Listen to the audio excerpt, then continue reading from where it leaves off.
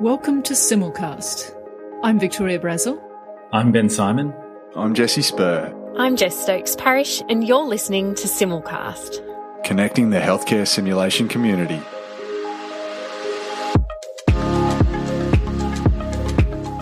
So welcome to Simulcast. I'm Victoria Brazel, and today we're going to be talking about emotions in simulation-based education. Friends or foes of learning? ? And this is the latest in our Advances series, and this is a paper just published in Advances in Simulation. So by way of introduction, we know that simulation-based learning involves thinking, but also feeling. And we know that emotions are pervasive and powerful, to use words from the paper we're discussing today. And we also know that these emotions impact on performance and learning in both healthcare simulation and, of course, in the real world. So today we're looking at the research on emotions, cognitive processes and learning, and we're doing that with the authors of a narrative overview on this topic. Now, the first of these guests is Vicki LeBlanc, who is Chair and Full Professor in the Department of Innovation in Medical Education at the University of Ottawa. And she's been studying the effects of stress and emotions on learning and performance for close to 20 years. And we last spoke to Vicki on Simulcast last year when she was a keynote speaker at CSAM, the European Sim Conference. How are you, Vicki? I'm good, and I'm excited to talk about my favorite topic today. Absolutely. I feel like this is quite the culmination or capstone of a whole bunch of work you've done. So I'm going to have trouble, I think, trying to keep this down to a reasonable amount of talking. And speaking of reasonable amounts of talking and the challenges of that, Glenn Posner, Associate Professor of Obstetrics and Gynecology at the Ottawa Hospital and the University of Ottawa, as well as the Medical Director of the University of Ottawa Skills and Simulation Centre. And I was last working with Glenn closely on his excellent Royal College of Physicians and Surgeons of Canada Simulation Summit, where I got to give a talk about translational simulation. How are you, Glenn? I'm great. Thanks for having me again. Excellent. All right, well, let's get into it. And as I was just saying to Glenn and Vicki, I'm excited, but now I almost feel like that's a tricky thing to say because it has more meaning than I'd ever really appreciated. But the paper starts with a great discussion about the ways that we think about emotions in sim, and I could recognize a lot of my own thinking here, that this emotional activation is a good thing for buy-in, engagement, and of course that must lead to better learning. That a lot of us think about having a sweet spot for stress versus anxiety, and we also, some of us, like the idea of doing deliberate stress exposure sims that might inoculate our learners. And I just love this start to the paper, Vicki. It seems like it's the right area to sort of begin, because a lot of us, I think, do have strong feelings about this, but mine certainly haven't been based on too much literature. Why did you start it this way? I think we started it this way because it reflected a lot of the conversations we've been having over the years. So Glenn and I often teach a sim educator training course. And then there's a lot of situations where we talk about that, where people will talk about emotions. And I'd often be sitting kind of on my hands wanting to say a lot. And you know, I would often go on a little bit of rants with Glenn. We've worked closely over the years. And so we thought, well, we need to write a paper on this in a way that is going to be kind of comprehensible, right? Not too steeped in the theory, not too steeped in the literature, and how do we frame it? And so we just thought, okay, well, let's have a conversation about what is it that people think emotions do in learning, and that was a bit of our brainstorming. And we thought, well, you know what? Why not just start with that? Because those are the ways that people think about emotions in the field. Yeah, it makes a huge amount of sense. Glenn, did you want to add to that? You are the king of the rants. I've seen your work online and elsewhere. But yeah, sometimes it can be frustrating. Yeah, I think that the introductory paragraph of the paper really summarizes it well. This is a paper written by Vicki and I because Vicki is the emotions researcher, and this is her wheelhouse. And I'm just a guy trying to make his way in the world as a simulation educator, and I couldn't, in the beginning of my career, I couldn't give a talk without having that standard slide of Russell's circumplex model of emotion. And I love the circumplex model of emotion. I would have a throw pillow with the circumplex motion, model of emotion on it. So that's been my, in the early days of simulation, that was my calling card, which was, better to be engaged in a simulation than have bums in a seat. and raw, activation and get them excited and everything about encoding of learning during a stressful situation. And then I meet Vicky, and we've been working together now for 6 years, and I'm like doing my usual, this is why simulation is so amazing. And then I see Vicky sitting on her hands and biting her tongue. And I'm like, do you have something you want to say? And then I learn, the evidence behind it. And in reflecting on my own practice, we'll talk about places I've gone awry over the years. And we thought that this paper would be a good way to balance the raw excitement of activation versus the research that Vicky has done over the years. Well, if nothing else, Glenn, that's a tribute to your ability to recognize Vicky's physical manifestations of her emotions listening to you talk. Well, I was raised in a French culture, so I don't have a very good poker face in terms of expressing my emotions, so I don't think reading my body language was that difficult. All right. Well, this sounds like a perfect way to get right into it. And as you've already flagged there, Vicky, it's a really big, deep dive into this article. And I would just suggest for people reading, it is worth spending the time to have that in-depth look. So I'm going to ask you a very big challenge here to try and give us a synopsis of that research, taking us back to a few of these fundamentals about emotions, about attention, memory, motivation, and drawing, as you do in the paper, from the basic neuroscience to the specific other disciplines to then thinking about ours specifically. So start where you like with that. No pressure. Yeah, absolutely. I mean, I think what we wanted to do with this paper is I think most of us as we grow up, we often sort of in our professional settings have a bit of an uncomfortable relationship with emotions. We know that they're there, but there's these implicit messages that tell us that, we want to subdue them and we want to erase them. So I think the essence of what we wanted to cover in this paper is just to introduce this idea that emotions aren't necessarily something that we want to contrast thinking or that we want to contrast reason to. For a long time, even in psychology, even in the neurosciences, if we're trying to understand how people think, how people process the information, emotions was always something that was pushed aside. And that was, that it's something that lives in our limbic system. It's something that lives in our primitive brain. And the higher order thinking, the higher order reasoning is what really distinguishes us as developed creatures. And I think the key point for this is to say that you can't separate them. Like, I won't go into the neuropsychology of the brain, but essentially the brain is actually constructed in a way, and it works in a way that it actually gives priority to emotional information. Because emotional information is information that is critical for us to be able to survive either physically or socially.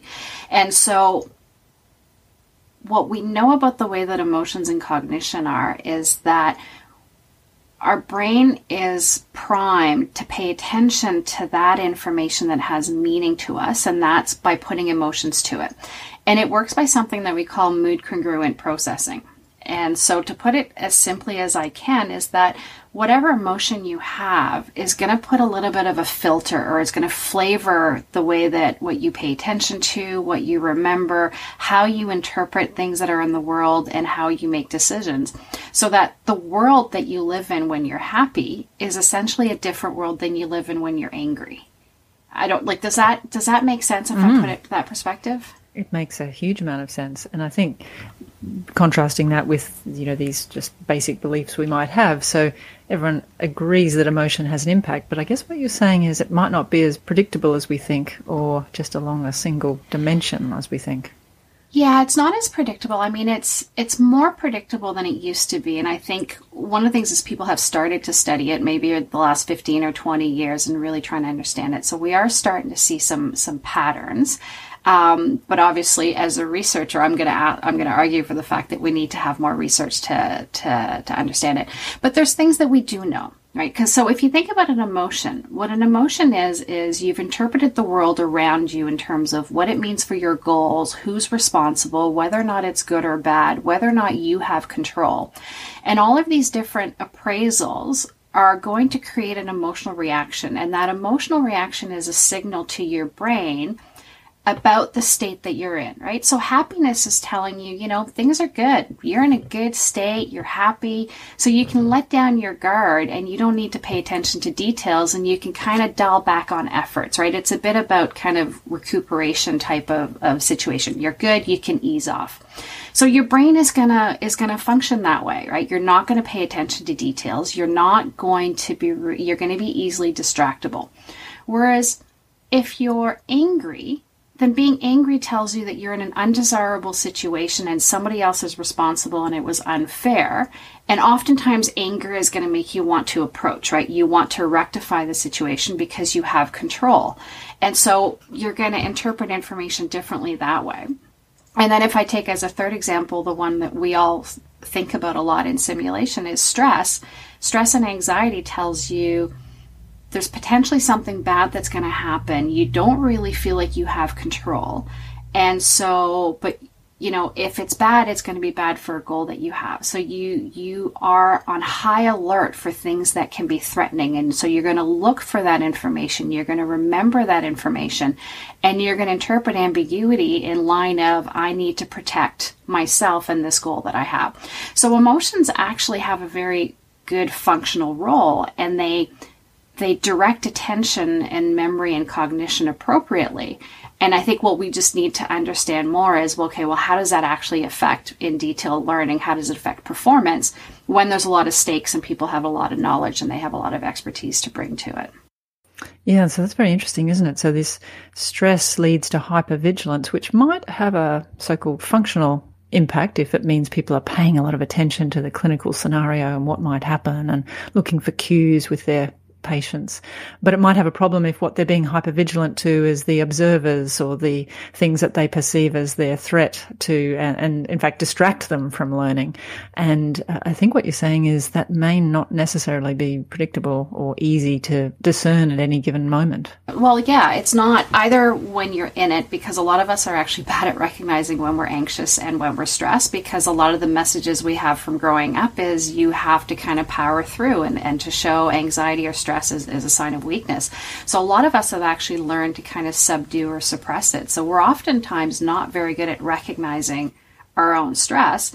And we're also very good at covering it up and masking it. So we're not always very good at recognizing it in other individuals. Okay, this is pretty confronting stuff, isn't it, Glenn?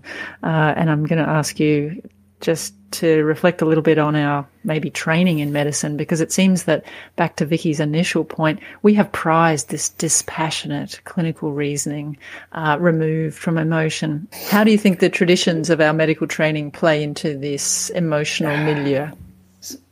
I think when I reflect on scenarios that I've put, again, I don't want to say put people through in the past, that I've exposed my learners to purposefully, a situation of multitasking, a situation where, let's face that eclamptic seizure at the sim center before you face it in real life so that you can deal with it. I think a lot of what we're doing is aimed at trying to take the emotional response out of it in real life so that you can have a dispassionate response to the crisis in front of you and look like a well-oiled machine that I've faced this problem countless times. This is what we do to get out of it. So that's super interesting, isn't it? And so, Vicky, I think Glenn's words there illustrate that when we're doing training, we're training people for what they might do. We're training people for what they might think. But maybe we're also training people for what they might feel and how to deal with that as well.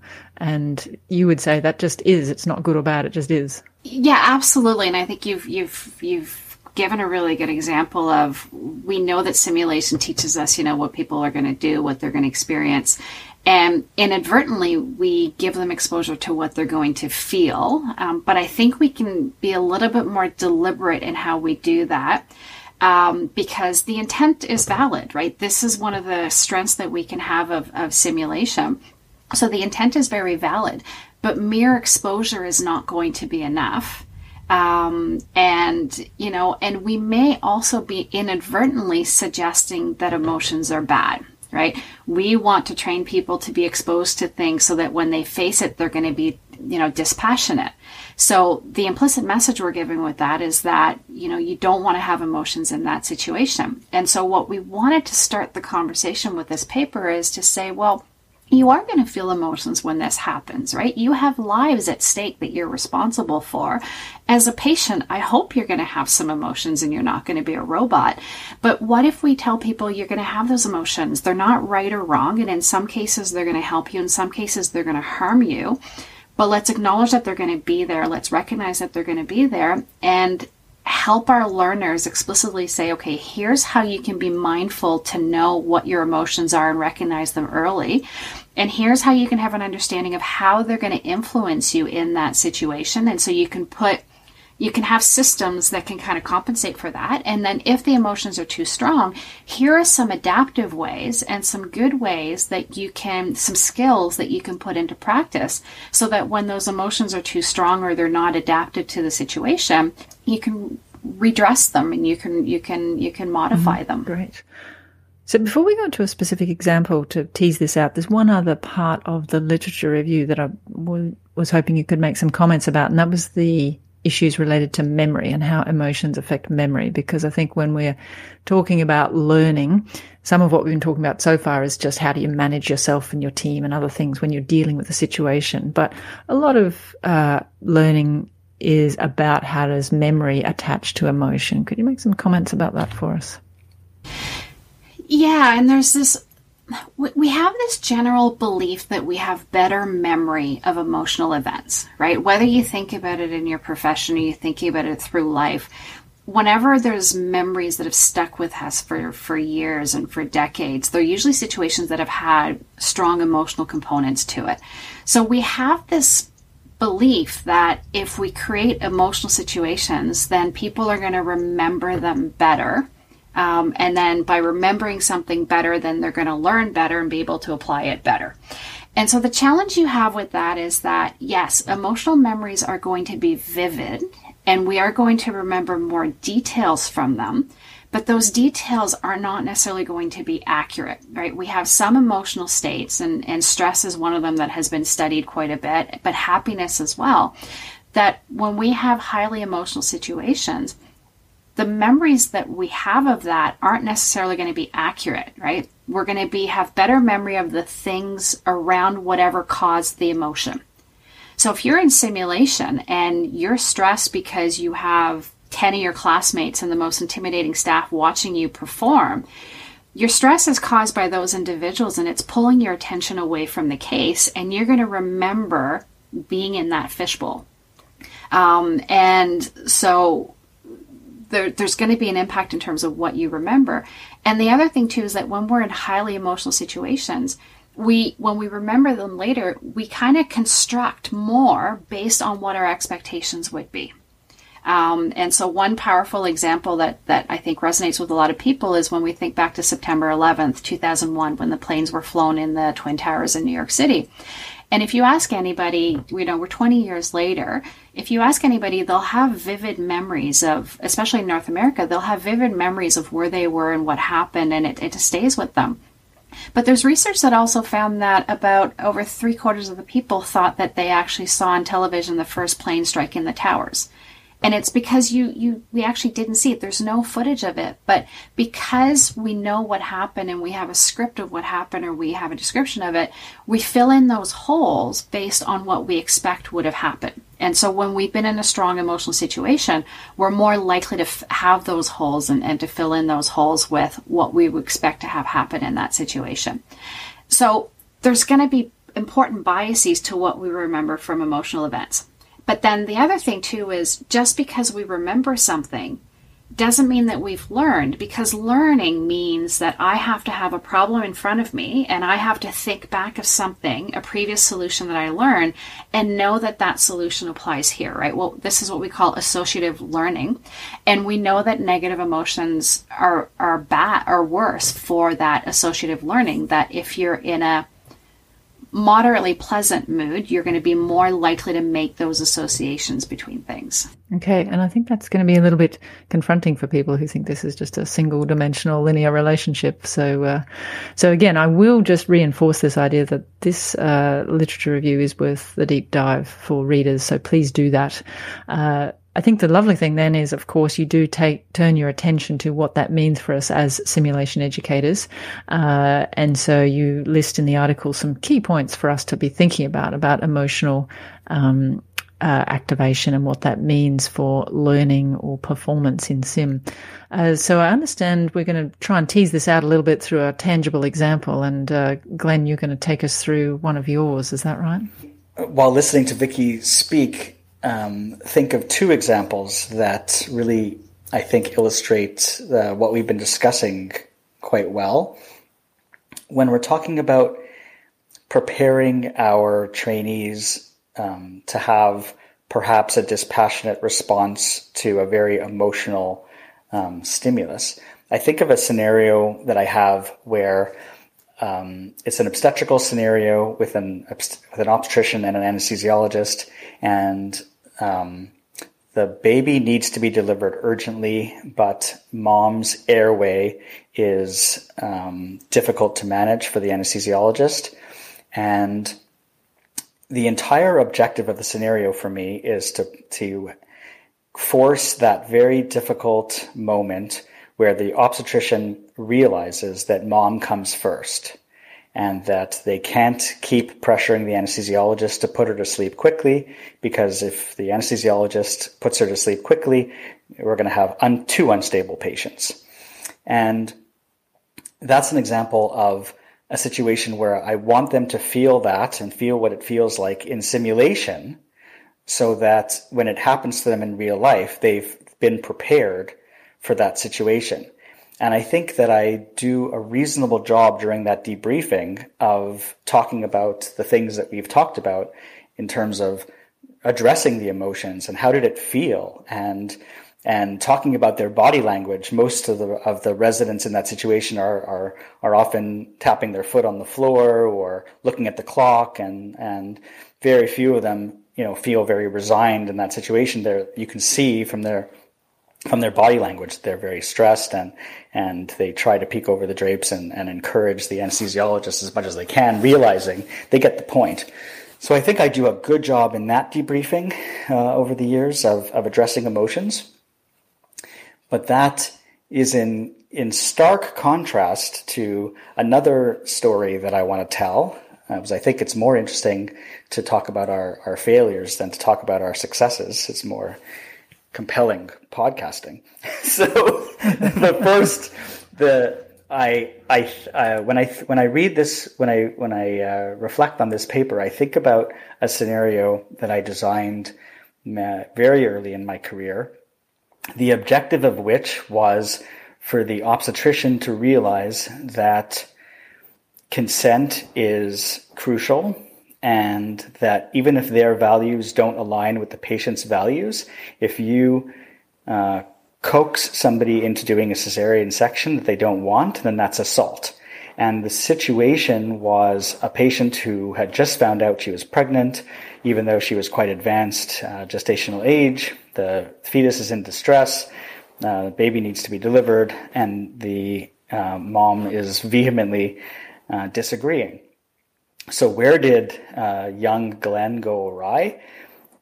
I also introduced a language barrier into that scenario, where the consent is being obtained through a translator, just to ramp up the stress a little bit, and to make it really feel to the resident that, well, if she only understood me better, she would agree with me. And number two, I didn't recognize what baggage or what personal situation each of my trainees were in. The one that I'm thinking of was post-call that day, and came to the simulation, had asked if she could potentially reschedule, and we were very tight for schedule at the time, and I forced her into this very emotional, very stressful situation while she was post-call. And yada, yada, yada, she ended up in tears and not managing the situation. She was completely overwhelmed by the idea that this patient was disagreeing with her. And for whatever she was bringing herself to this situation, there was no learning that day. And as I reflected, and as Vicky and I discussed this example in the past, we realized that my objectives, if she's in a situation like that in the future, she's not retrieving any of that information. That day was a wash. So I think that it's a good example of ramping up the emotion too much, and don't even get me started on how I probably didn't even address her emotions during the debriefing. Wow. Because I was not as skilled as I am today at navigating the difficult debrief. All right. Well, you've given us plenty of food for thought there, Glenn, and thank you for sharing that, because it's always so easy to tell stories when you've been successful. It's much harder to retrieve your own significant emotional distress about what must have been actually quite a tough day. Well, Vicky, help us deconstruct this here, but to my just very brief, superficial overview, it sounds like we've got scenario design issues here, things relating to how much cognitive load are we putting in there. We've got the learner's own state as they engage with this, and something that probably was going to be deliberately quite triggering. All right, well, help us understand it here. Yeah, so the interesting thing is that there is going to be learning that occurred from that situation, and I suspect that learner, years or decades later still probably remembers that scenario, but it might not be what Glenn had intended for that learner to remember. And look, I don't want to say that we're never going to have, as sim educators, we should never have these types of emotional simulations, right? Like I, as somebody who could see myself as a patient in that situation, I want somebody to have experienced that before and been able to practice it and learn the skills and be able to know the right thing, right? That's the advantage of simulation, is that we can create, we can recreate situations that are difficult to recreate in the real world, but that we want them to be prepared for it. So the message I want to give is certainly not that we have to avoid all of those circumstances, because that is one of the strengths of simulation. But I think what we need to do is, if we're doing something like that, to spend the time thinking, okay, what are all the different things that I have in here that could bring in some emotionals, right? From the sim design, where is the source of the emotions going to come in from? What is the institutional culture in terms of, do our learners feel comfortable being vulnerable or not? Is this, not only is the scenario that I'm designing in the session psychologically safe, but do I have an institution where our learners feel okay to be able to learn? Is the level of challenge appropriate? So spending that time, I think we know that people who are experienced sim educators do spend that time thinking about that, but it can lead to those emotions. And then if you're going to have something like that is going to bring some challenges and is going to bring in some emotions, then think carefully about whether or not you're going to layer on more emotions. Right. So in a case like that, I probably would have said, well, maybe we don't add the language as a first pass, right? Maybe we just present just that kind of situation, or maybe we talk about it first and then next week we do a scenario. So you kind of give them a little bit of the skills that they can have for it. Unless what you really want to do is you want them to experience that and you want them to kind of have those overwhelming emotions and learn how to do it. But if you're going to do that, teach them that it's okay to have those emotions, teach them what are ways that they could recognize them and how they can regulate them in ways that are going to be able to help them in that situation, right? So the situation itself is not bad.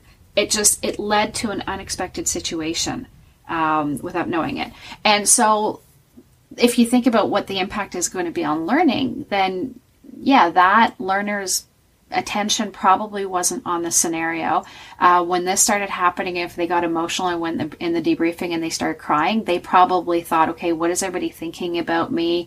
How am I being perceived by individuals? I don't want to do simulation. Simulation is a place where I'm being exposed a little bit too much. So there would have been a lot of cognitive attention put to this. There would have been a lot of memories from it.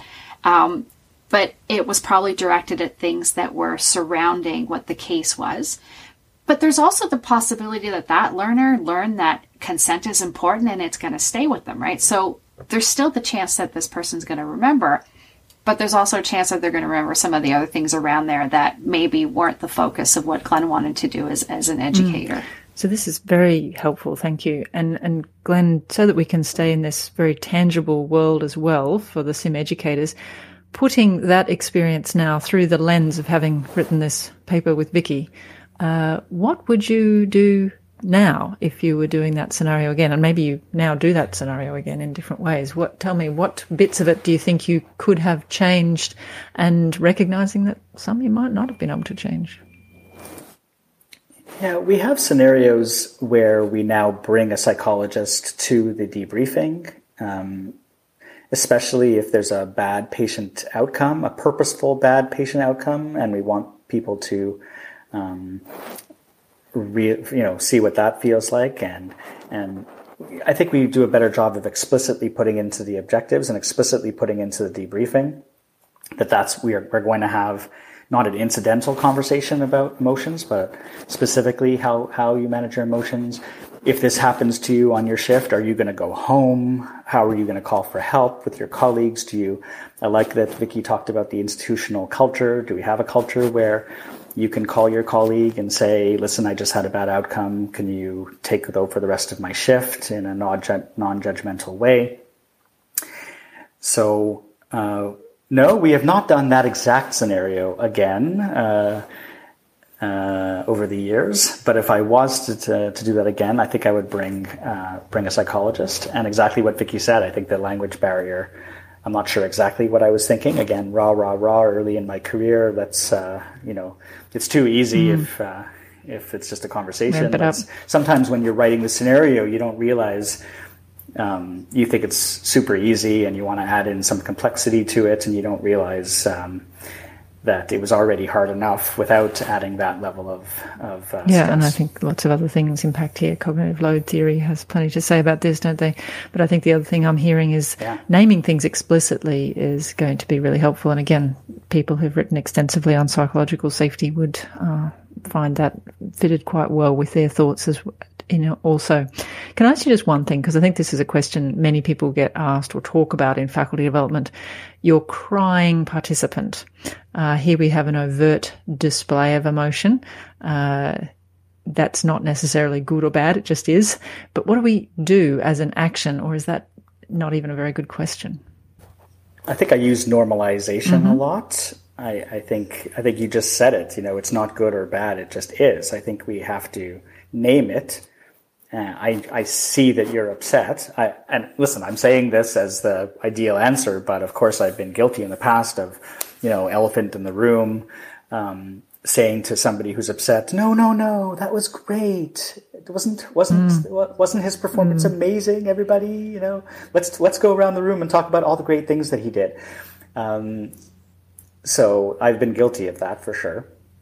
But the ideal is, I see that you're upset. It's completely normal. This was a very upsetting situation, and let's talk about that. And maybe owning your own part in it if it has been upsetting. I've certainly tried to do that more than I used to, instead of covering it over, which I agree, elephant in the room was part of my previous practice as well. We do have some research that suggests that when you draw attention to emotions and you label them and you normalize them, sometimes that in itself can diffuse them.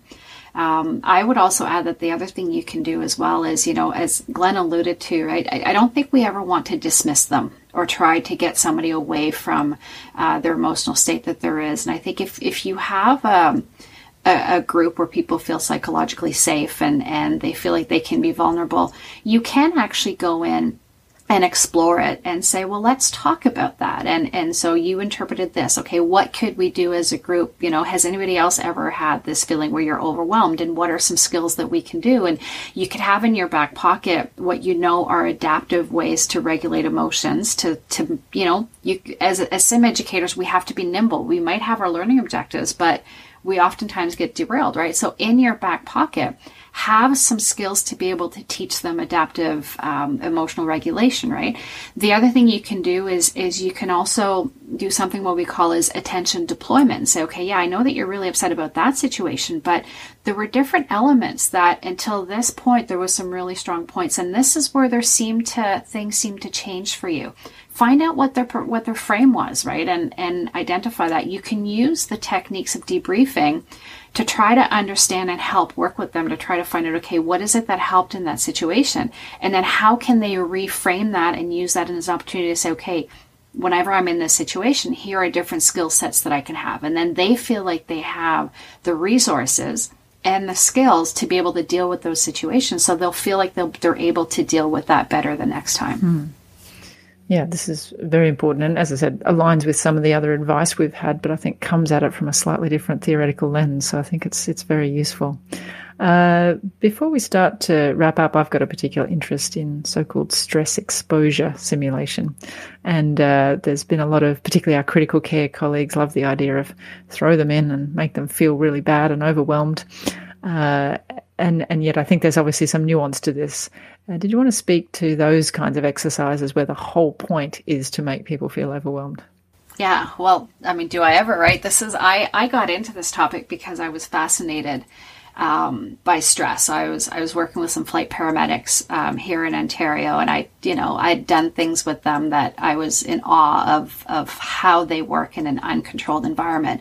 Then we brought them in the simulator, and it was like the wheels were falling off, and they couldn't do the work that I'd seen them do, and I became fascinated by this thing called stress. And so my whole career has been about trying to help frontline workers who have to deal in sort of high acuity situations to be able to do the work that they want to do. And so it's near and dear to my heart as well.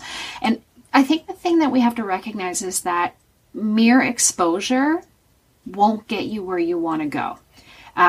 Because a lot of us, when we're left to our own devices, and particularly we work in environments that kind of give the message either implicitly or explicitly that emotions is, letting our emotions get away from us means we're not professional, right? So we get a lot of messages to be able to hide them and suppress them.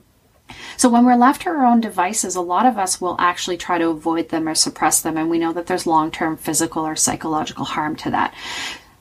But we want to do that, and simulation is where we should be exposing them to these emotions, but we should make it an explicit goal that we want to do and let them know that this is what we're going to do. And the first thing to do is there's structured ways that we can do that stress exposure training. And the first is to normalize the emotions, right? De-taboo them. Then you teach adaptive regulation approaches, right? Some of it is physiological, right? Deep breathing, square breathing, taking a step back, counting to 10. There's different ways that physiologically you can kind of get the arousal down. And then there's cognitive skills that you can give to individuals, right? Sometimes it's acceptance, sometimes it's actually reframing it. And just sometimes very subtle reframing of a situation can be helpful. And then what you need to do, though, is you need to give them practice at increasing levels of stress to apply those skills. And I think if we really honestly want to use simulation for that, we're not going to do it in 3 hours, right? We have all developed decades of how we deal with stress. You're not going to unlearn that and relearn that in 3 hours. To kind of use an example, right? If we take performing arts or we take the sports, right? You don't master tennis in 3 hours. And so we have to think about emotional regulation the same way as a skill, is that we're not going to master it in one session. If we truly want to do that to prepare individuals for those situations, we teach them the skills and then give them repeated opportunity where they can focus on recognizing that and managing it and keep applying that so that they can unlearn what they did and then learn to be able to apply it so that it's almost second nature to be able to apply it at a later point. Yeah, and those skills are good. The other experience we've had when we've been doing a bit of work on this is the team strategies to mitigate some of that emotional or some of that stress rather. And that still seems to be probably the number one thing that people do is they look out for each other and they find ways to support them. The other thing that what you're saying there makes me think is how we need to maintain a close connection with what's happening in the sim, with what's happening then in the resuscitation room or in the operating theatre, Glenn.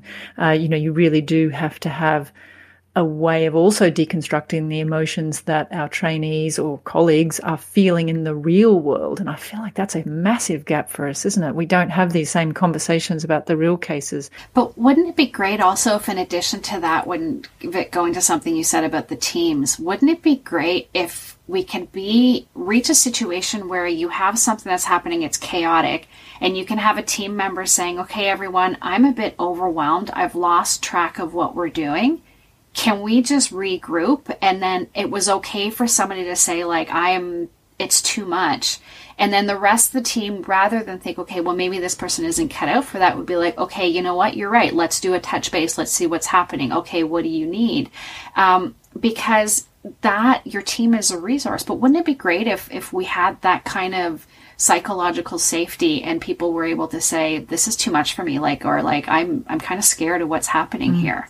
And then the team could then be, okay, we can collectively help this person regulate emotions and make sure that as a team we can still function. Because I bet you if one person's feeling it, everybody else is feeling it. And if everybody can sit there and say, yeah, this is pretty scary. Okay, let's regroup. Let's figure out how we can do this. That 30 seconds could lead to a very different outcome for the people that are trying to take care of a life, and also for...